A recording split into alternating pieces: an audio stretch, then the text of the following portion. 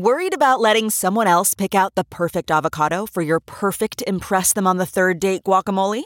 Well, good thing Instacart shoppers are as picky as you are. They find ripe avocados like it's their guac on the line. They are milk expiration date detectives. They bag eggs like the 12 precious pieces of cargo they are. So let Instacart shoppers overthink your groceries so that you can overthink what you'll wear on that third date. Download the Instacart app today to get free delivery on your first 3 orders, while supplies last. Minimum $10 per order. Additional terms apply.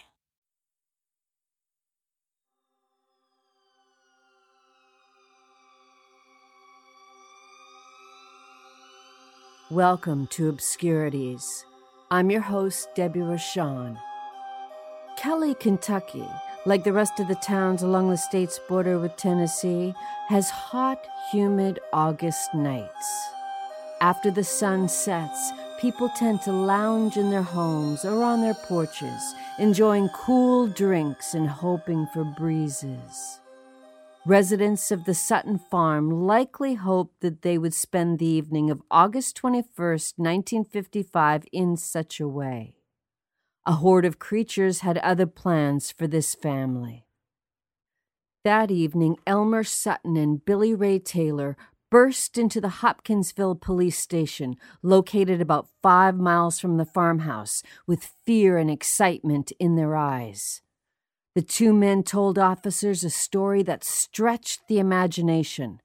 According to the men, they had been involved in a 4-hour-long gunfight against 12 to 15 small creatures with glowing eyes, pointed ears, and claw-like hands. The creatures had surrounded the house around sunset, popping up in doorways and windows to peer inside at the adults and their children. Back at the farm, Glennie Langford kept a steady eye on the sky and ground with her 3 children, 2 adult sons from a previous marriage, and their 2 wives. She was looking for a particular terror that had attempted to besiege her home that evening, a group of short creatures measuring just a couple of feet tall with glowing eyes. The creatures, some say were goblins, others say were aliens, moved with unbelievable speed, flying through the sky and popping into window frames without notice. The night had started like most. Glennie and her family were taking a rest at the end of a long day. The home's regular residents welcomed visitors and passing extended members of the family. They probably thought they would spend the evening telling stories, catching up, listening to the radio, and playing cards. Then they found themselves armed with rifles, firing at mysterious creatures spying on the group and crashing against the house's sides. Under attack and fearing for their lives, the adults in the family grabbed their weapons and fired at anything with signs of aggression. Later, newspapers would report descriptions of the creatures. Short, standing between 2 and 4 feet tall, with spindly legs and bright eyes visible in the darkness. The police found Sutton and Taylor's story outrageous. Had they been drinking and telling wild stories to pass the time? Whether aliens, demons, or other unearthly minions were attacking the farmhouse, the men were indeed scared. No one could doubt that. The police chief became so concerned that he assembled a team to investigate the event. Along with 4 of his officers, he called upon 5 state troopers, 3 deputy sheriffs, and 4 military police stationed at the nearby Fort Campbell. The police chief worried that the firefight shook the men profoundly, but he was also concerned the gunfight could lead to a dispute among the neighbors. Members of the Kelly community protected their land fiercely. He didn't want a misunderstanding to create a small battle in an otherwise quiet part of western Kentucky. It was midnight when law enforcement arrived. The family was still on high alert, stationed in various rooms with their firearms, their eyes still peeled for any signs of the attackers. Imagine the scene. After a 4-hour standoff with demonic creatures, the adults would have certainly hidden the children away in a bedroom. Everyone keeping watch would have their guns at ready, shaking in their hands, prepared to fire upon the first sign of danger. The police cars had pulled up the lane, their lights flashing, letting everyone know they were friendly. Finally, help had arrived. With some luck, they could rest their arms and eyes, maybe sit in a comfortable chair and tell themselves that it had all been a bad dream. Deciding that they might need to stay awake all night, they had guzzled coffee between shifts, watching the yard. The taste of stale coffee lingered in their mouths. What did the officers see when they investigated the home, barn, and surroundings? Plenty of bullet holes. All of them, however, seemed to come from inside the house. The Suttons and the Taylors had done all visible damage. They found no evidence of the small, nimble creatures that had terrorized the family for hours. Help had arrived, but the creatures had already fled, and the police didn't believe very much of what they heard. The family knew what it had seen. They still felt the adrenaline running through their tired bodies after a night of defending themselves and explaining to the authorities over and over what had taken place that night, describing the small, thin bodies flashing across the sky and rubbing against their doors. Telling anyone who would listen about the yellow glowing eyes, the only way they had to target their attackers with rifles intended for hunting deer, not shooting small, indefinable creatures that could speed through the air. Perhaps feeling a lack of support and tremendous fear, the family packed up and left home the next morning. Neighbors watched them haul boxes to their cars and drive away. None of the neighbors claimed that they had witnessed the aliens, or maybe goblins, or maybe demons or fairies. The family and its guests fled the home as quickly as possible, and they never returned.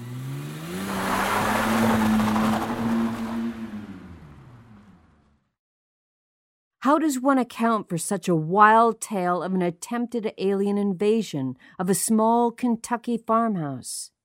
Skeptics offered the typical explanations. The family had been drinking and given in to hallucinations in the heat of the evening after a strenuous day's work. Perhaps some of the adults enjoyed the fruits of Bourbon County. But would Glennie Langford let her 3 underage children imbibe? That seems unlikely. Skeptics should also note that the police never suggested that Elmer or Billy Ray appeared intoxicated when they came to the police station. Over time, skeptics developed a new theory that set their minds at ease. The Sutton farm hadn't been attacked by evil creatures at all. Instead, a group of great horned owls had smashed against the home repeatedly. Great horned owls certainly lived in the area. No one can deny that. Also, great horned owls have pointed ears and claw-like feet similar to the aliens described to the police. Most convincing to skeptics is that the great horned owl stands about 3/4 of a meter tall, putting them at the right height. But does this theory truly hold water? Would longtime residents of Kelly, Kentucky not recognize such a common bird?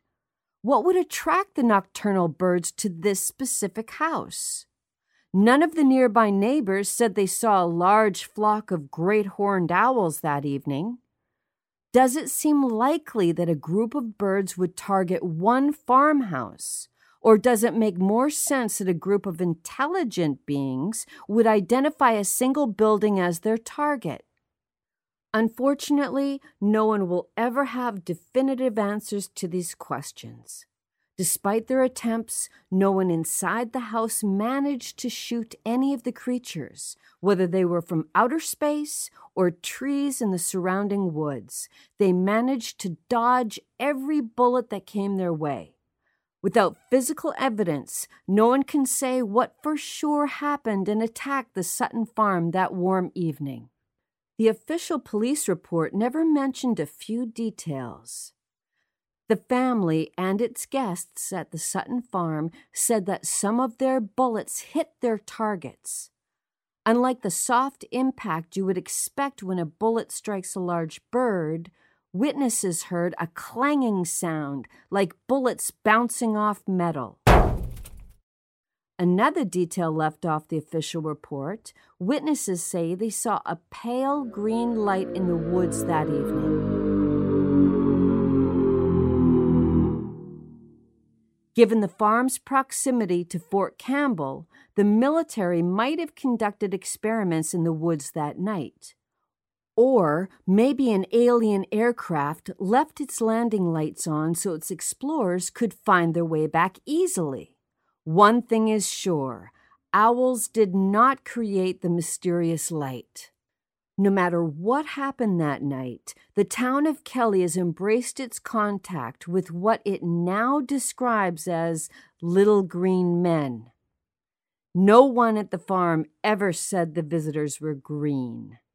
It seems that an excitable journalist included that questionable description while covering the event.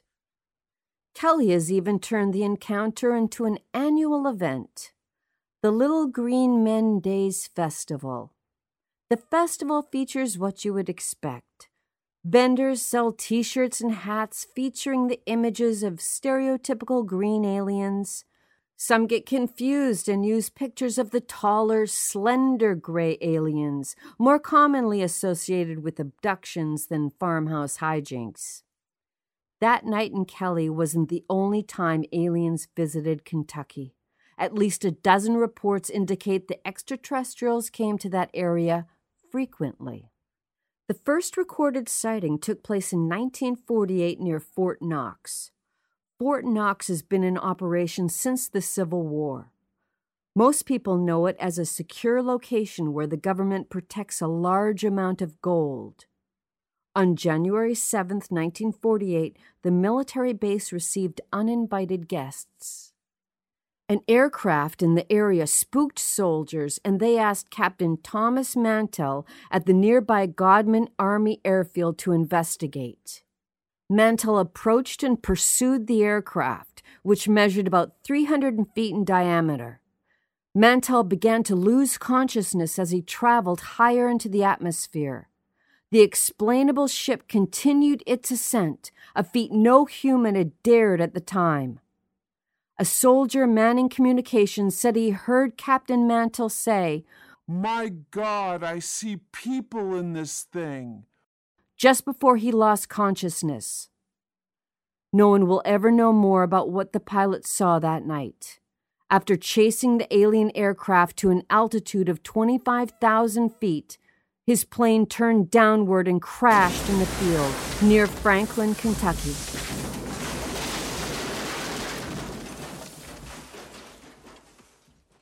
Perhaps the most frightening contact between aliens and the people of Kentucky occurred over the city of Louisville. On February 27, 1993, two experienced pilots for the Louisville Metro Police Department were doing their roads in a helicopter. Suddenly, one of them spotted a glowing orb no larger than a baseball. The pilots say that the orb circled their helicopter as if studying it. Without notice, the globe zipped away at about 600 miles per hour. More distressingly, the ball reappeared several minutes later. This time, it hovered near the chopper and fired 3 fireballs at them.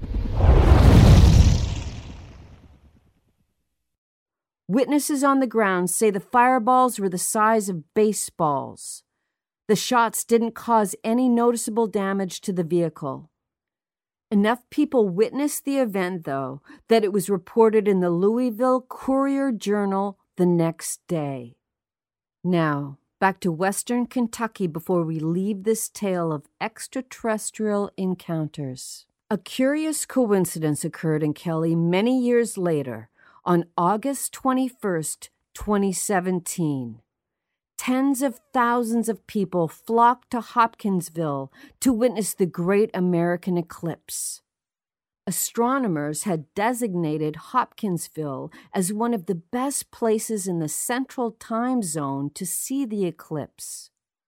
The Little Green Men Days Festival occurred just as it does every year. This time, Kelly had a great crowd of tourists who had no idea they were about to experience two spectacular events. As the eclipse approached the total phase, when the moon positioned itself perfectly between the earth and the sun, the leaves and the grass began a strange iridescent dance. For nearly a minute, those with knowledge of the Sutton Farm incident, the most alien possibilities seemed probable.